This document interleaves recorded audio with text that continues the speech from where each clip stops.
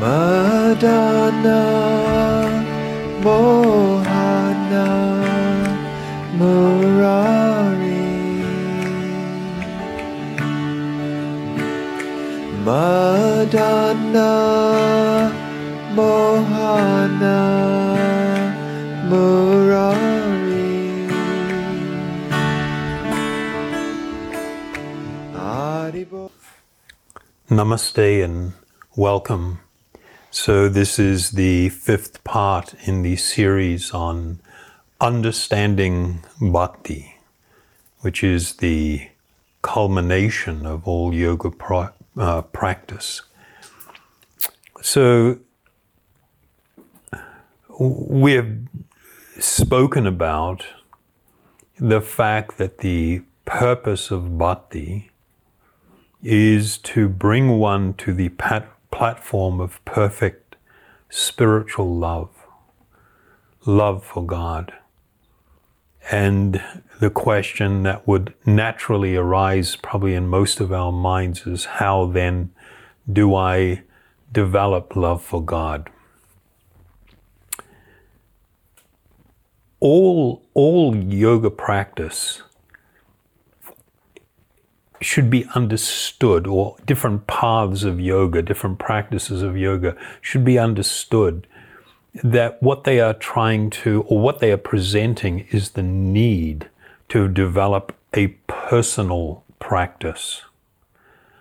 It is our personal practice, meaning our day-to-day engagement, that is going to bring success on this path, as it is with almost anything else in life.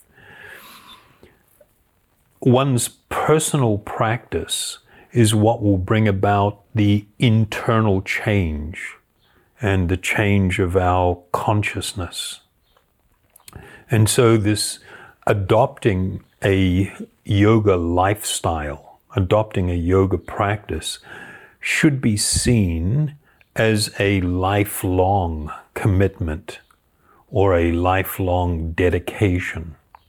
It's not just something that you do on the side and then live in another world or another state of consciousness. If one wants to truly become happy and free from the nature of suffering that exists within the material world and material existence, then it requires a complete transformation, a complete change of consciousness. So the process for undertaking this is referred to in yoga as sadhana. Sadhana has a number of different meanings in Sanskrit, and some of these meanings will probably help us to understand what is being referred to. So, as with most Sanskrit words, they can be used in a number of different ways. There is this underlying meaning to things, but it can mean something as such as leading straight towards a goal or to a goal. Sadhana can also be used in reference to subduing a disease or a healing process or a cure. It can be used in this way. Also to bring about or to carry out or to an accomplishment. It can be used in these ways. So in the field of yoga, it refers to regulating principles that one lives by. This word is like really important and interesting. Regulating. If we think of what is a regulator, I think a good way to look at it is like, when you have a gas cylinder and then they've attached to the top of it a regulator with a hose that goes to like a stove or an oven or something. What does a regulator do? It maintains a consistency of pressure. There's an enormous pressure inside the cylinder. And if you just opened that, everything would rush out. in an almost explosive force. So the regulator, what it does is makes it so that there is a consistency in things. And so the term regulative principles, or living a regulated life, is also captured by Krishna in the Bhagavad-gita when he says one should not eat too much nor eat too little. Sleep too much or sleep too little, and gave a number of different examples of how to maintain a regulated life. So a regulated life means that there is an acceptance of the reality that I am embodied, I'm inside this body, I'm living in this world, that there are responsibilities and duties attached to that, but I should not be excessive in things that I do, one way or the other. And when one lives in a regulated way, following spiritual principles, this is referred to as, in the Bhagavad-gita, as the regulative principles of freedom. And that's quite astonishing, this idea, because most people, we've adopted the materialistic idea that freedom means being able to do anything I want, whenever I want, and not feeling guilt, not having anybody stop me. I should be free to do everything. But actually, that description of freedom is the description of animal life. This is the way animals live.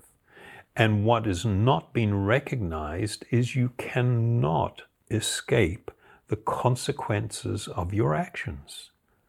You are free to do whatever you want, but you must accept the consequences of all action, the effect that it will have on your consciousness, the karmic fruit that it will bring, and the way that will be played out in your life.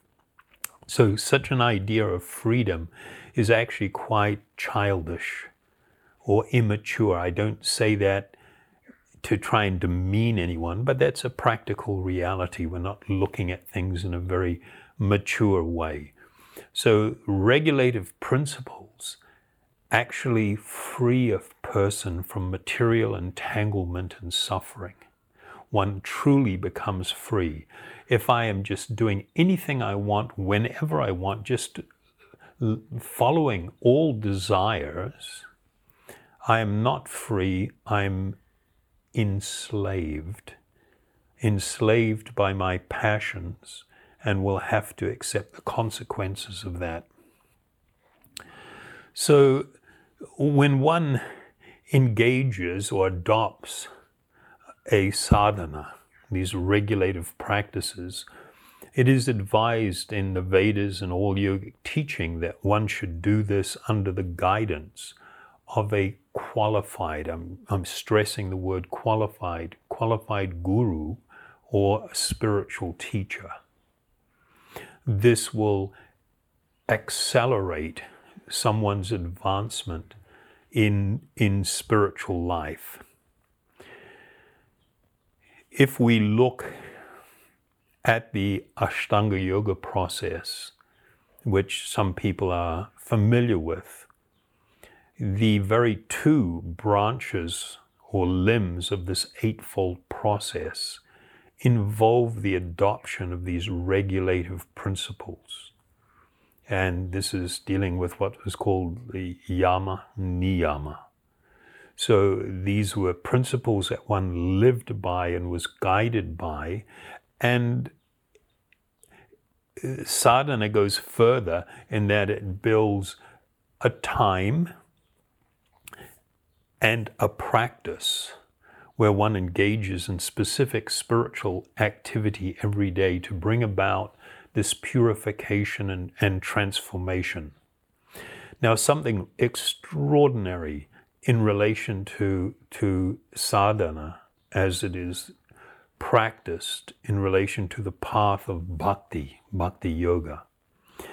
In all other yoga paths, the means and the end are different.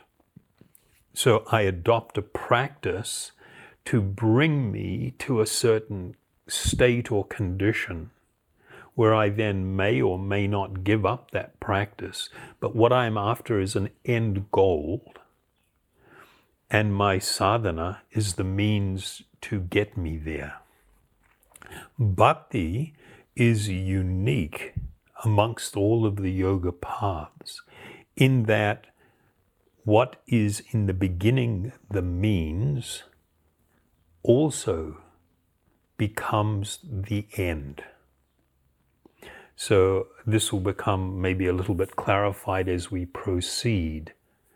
But I'll just state that the reason it is like this is because what we are talking about is the awakening of the natural function of the soul itself, the actual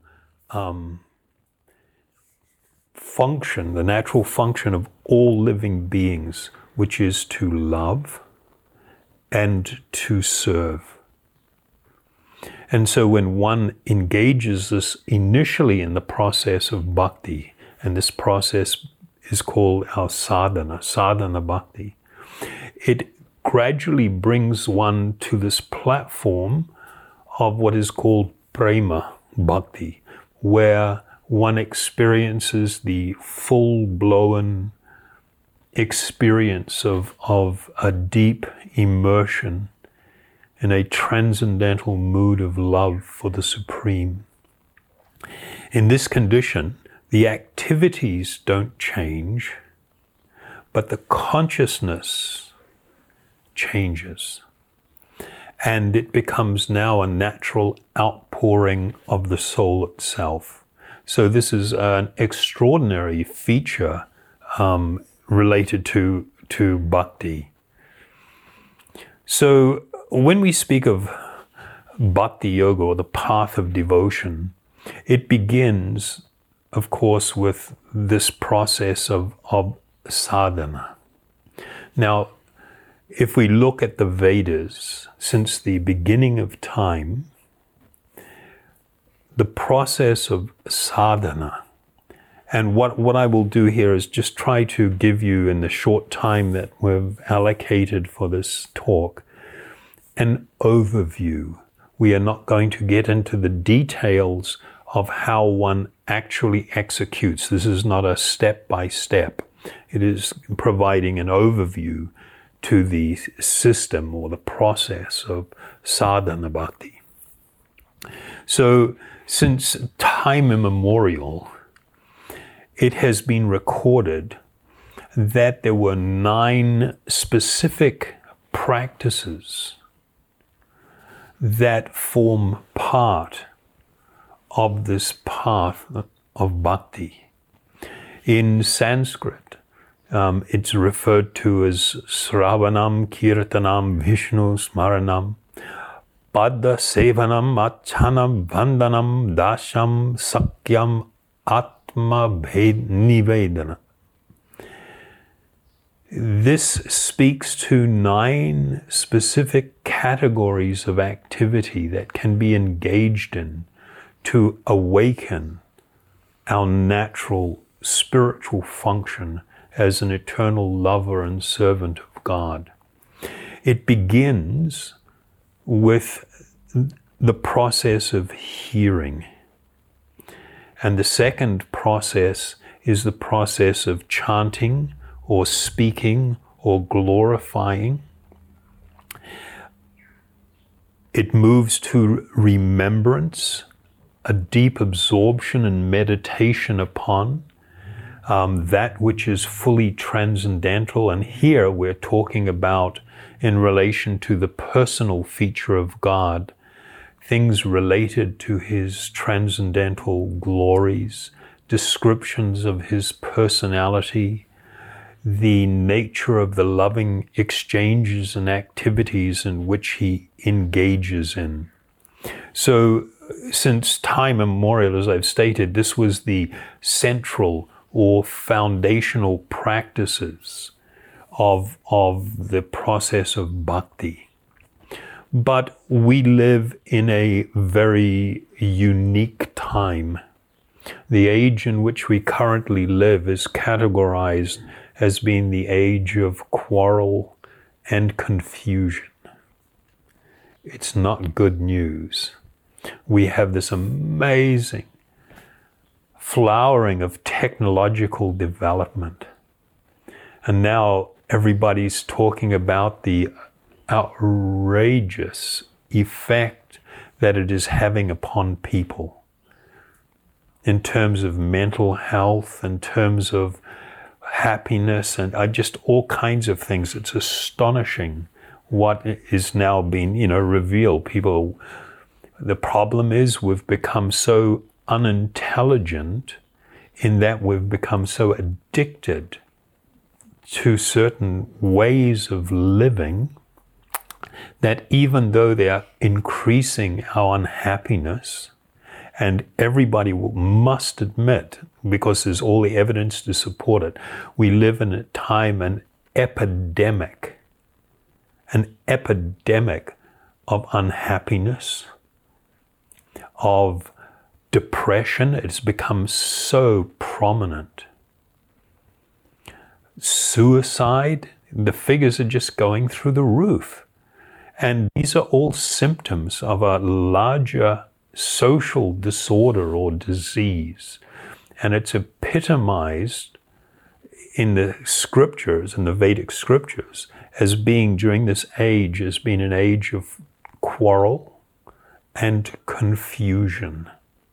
This inability to see with great clarity.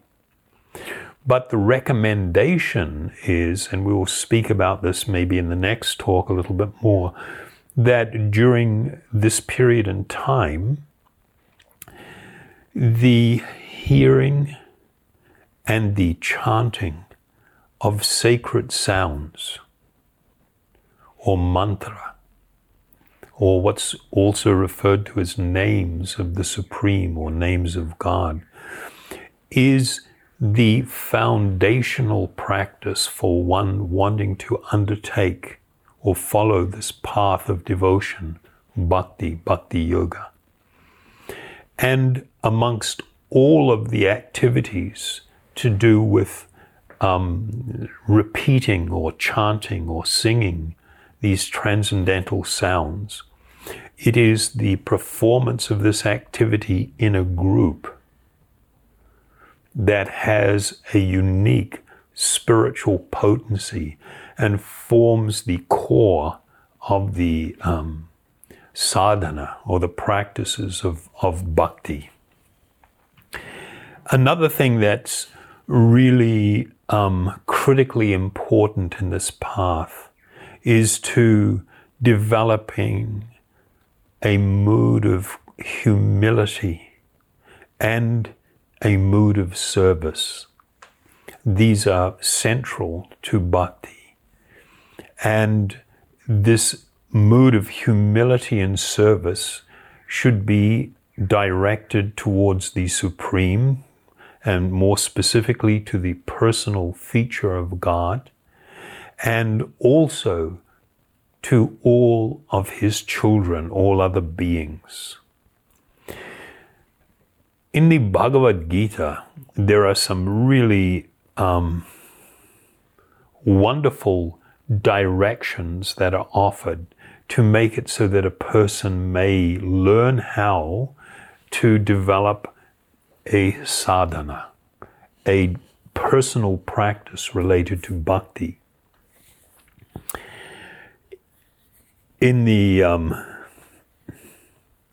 Bhagavad-gita, 9th chapter, there are two verses, verse 26 and 27, where Krishna says, if one offers me with love and devotion a leaf, a flower, fruit, a little water, I will accept it. O son of Kunti, all that you do, not most or some, all that you do, all that you eat, all that you offer and give away, as well as all austerities that you may perform, should be done as an offering to me. So a really important part of this sadhana process in relation to the path of bhakti, it's not just about like allocating, okay, from this time to this time, I'm going to perhaps meditate.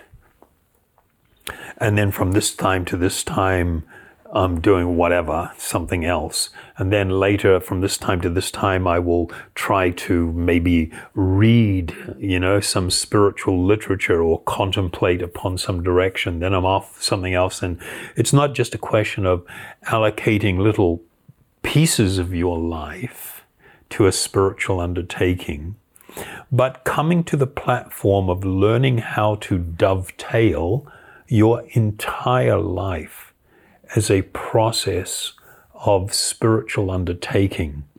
I don't know if you have seen an earlier series where we spoke about karma and karma yoga, where we dealt with this in quite a bit of detail, and might benefit you to visit that and take a look at it. But this idea of learning how to dovetail one's life in this world as part of a spiritual practice, dovetail it with the will of the Supreme, of God. When one attempts to do this, what it does is it takes action which normally binds one to this world, and now applies it as a cure to the material disease, a cure to material suffering, material entanglement. And what we're doing is learning to connect every part of our life with some higher and transcendental purpose. This is the ultimate in living a purposeful life. People talk about living a purposeful life. This is the ultimate application of living a purposeful life, where every part of your life is performed as an offering to the Lord.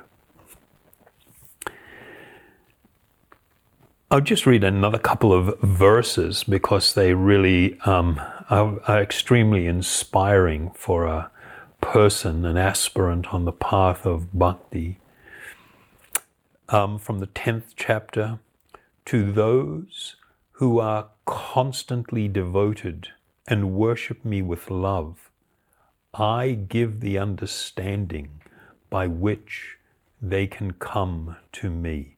I mean, this is a profound spiritual principle, and it's another subject that we can probably talk about in the future, about the two different types of spiritual paths or processes, being an ascending process where I try to attain some perfection by my endeavor, by my personal qualification, by my goodness, all of these things.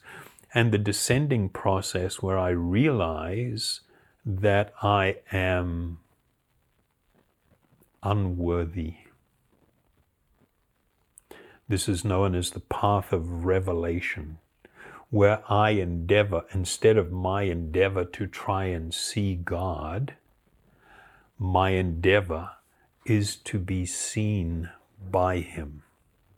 This is a profound spiritual principle, where I begin to live my life in such a way that I attract the Supreme, I attract the Lord. And in His pleasure with me, He gradually and increasingly reveals Himself and provides me with all of the tools and everything I need to come to that transcendental platform. Being freed from attachment, fear, and anger, being fully absorbed in me and taking refuge in me, many persons in the past became purified by knowledge of me, and thus they all attained transcendental love for me. So these are the some of the focal principles in this process of sadhana-bhakti. We should also understand and appreciate we don't live in a vacuum. We live in the association of others. How we see this world and how we see others are tremendously influenced by our spiritual ignorance or spiritual realization. The path of bhakti promotes the equality of all and love for all others. This is an actual panacea to the tremendous divisiveness that we see in the world today, which is a product of ignorance. That ignorance is the idea that I am a bodily label, or I am a desire because my mind has a certain type of desire, or my body looks a certain way, or my body is affiliated with a political party or something. I engage in enormous divisiveness and filled with anger and being upset and pushing back and hating or fighting or reacting to others on the basis of ignorance, what is purely ignorance. Seeing the equality of all, feeling respect, and better, compassion and love for all, even those who position themselves as my enemy, is a central and important feature of all spiritual development.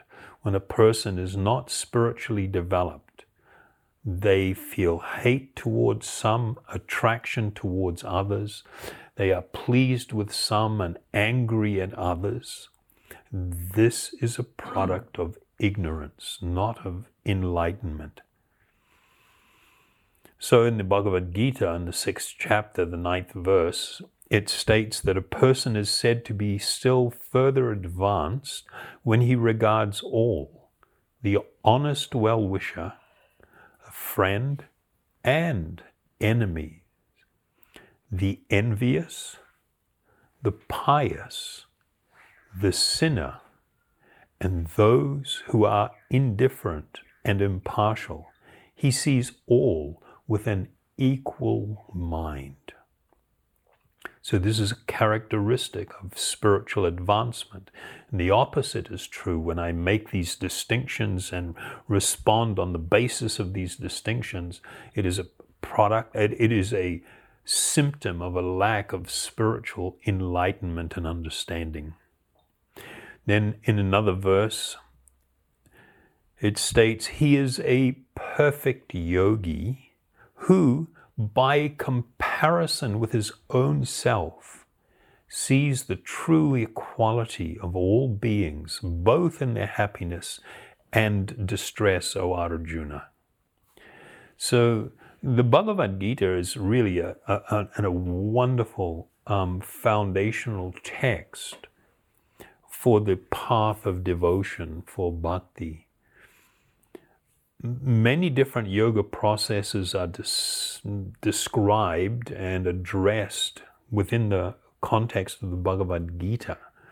But there is this focus, and there is a very clear conclusion.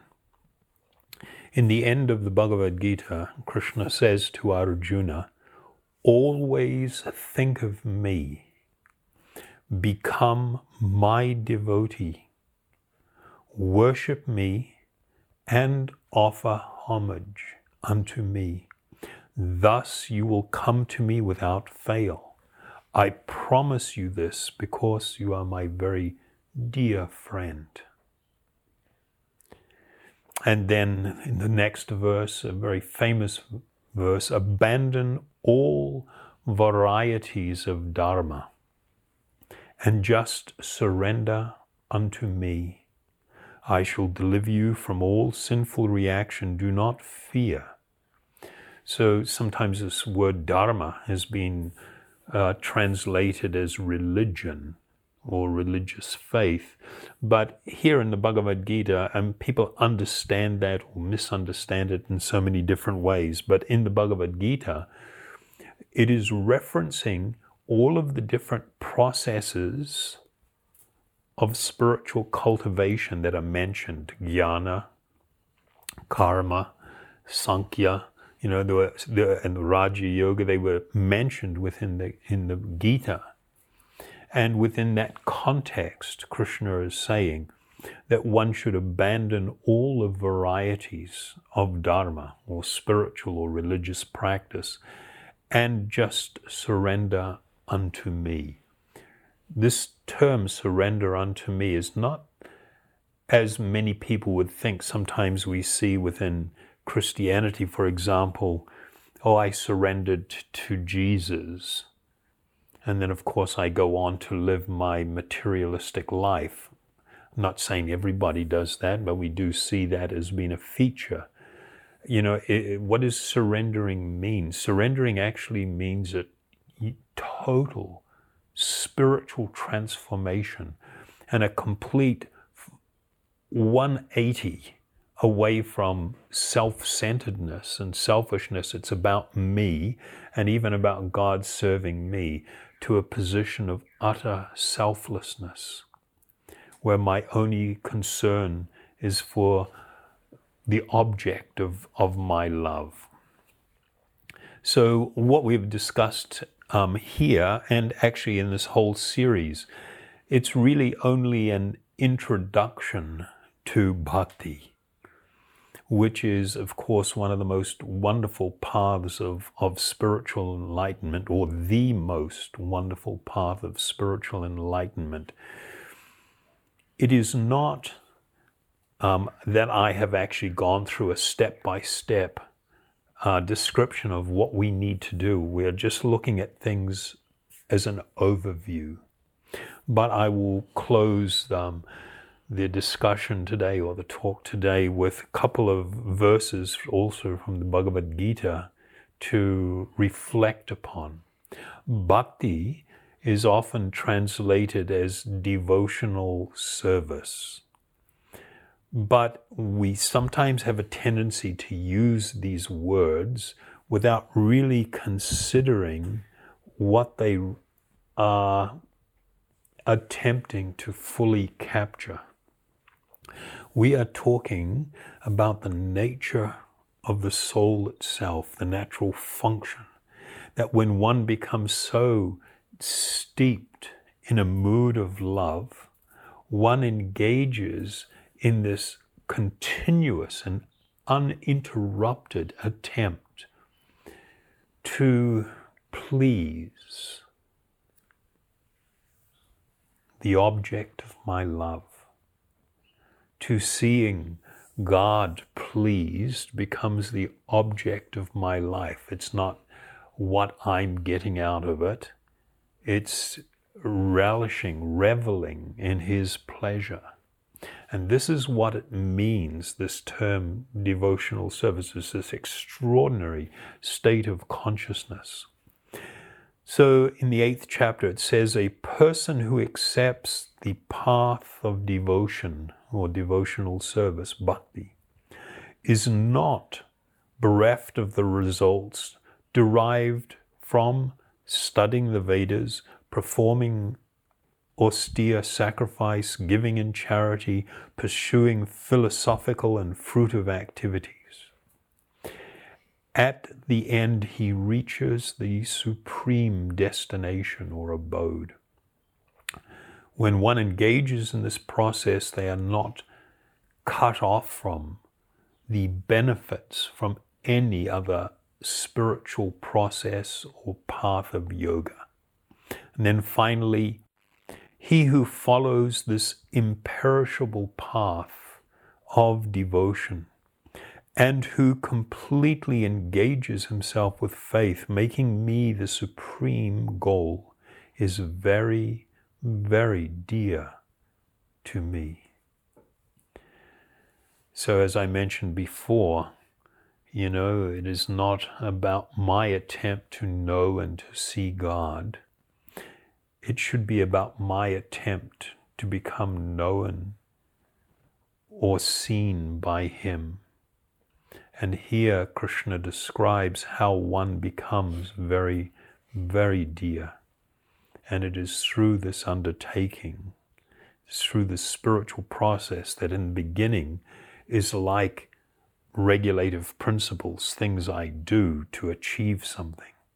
But as one becomes increasingly purified and one's love begins to spontaneously manifest from within the heart, one cannot give up these activities because they are centered on and focused upon pleasing God, which becomes my eternal focus. So I would like to thank you very much. In the next talk, I wanted to talk a little bit about a great transcendental personality who is actually responsible for the tremendous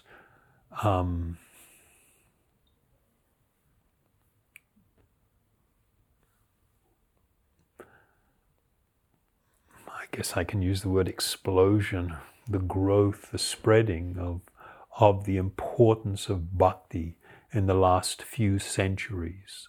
And the person who has been categorized as the originator of the modern, what I'll call the modern Kirtan movement.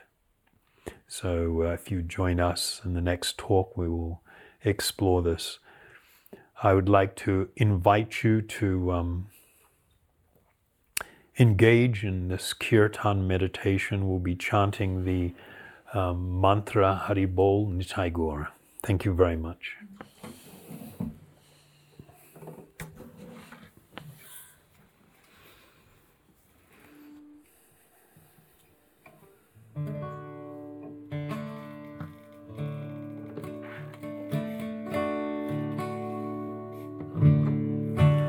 Haribol Nitai Gaur, Nitai Gaur, Haribol. Haribol Nitai Gaur, Nitai Gaur, Haribol. Haribol Nitai Gaur, Nitai Gaur, Haribol. Haribol Nitai Gaur, Nitai Gaur, Haribol. Haribol Nitai Gaur, Nitai Gaur, Haribol. Haribol Nitai Gaur, Nitai Gaur, Haribol. Haribol Nitai Gaur, Nitai Gaur, Haribol. Haribol Nitai Gaur, Nitai Gaur, Haribol. Haribol Nitai Gaur, Nitai Gaur, Haribol.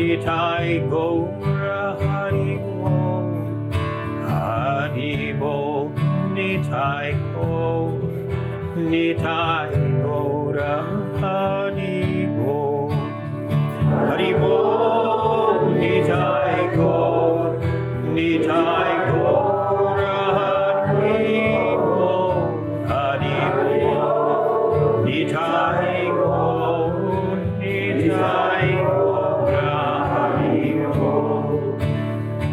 Haribol Nitai Gaur, Nitai Gaur, Haribol.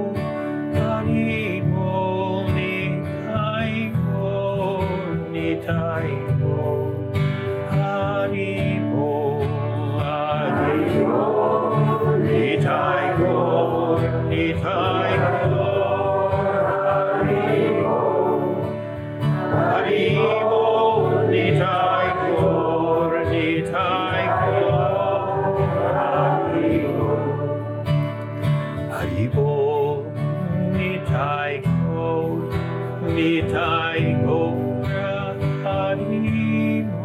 Haribol, Nitai Gaur, Nitai Gaura, Haribol, Haribol, Nitai Gaur, Nitai Gaura, Haribol, Haribol, Nitai Gaur, Nitai Gaura, Haribol, Haribol, Nitai Gaur, Nitai Gaura, Haribol, Haribol, Nitai Gaur, Nitai Gaura, Haribol, Haribol, Nitai Gaur, Nitai Gaura, Haribol, Haribol, Nitai Gaur, Nitai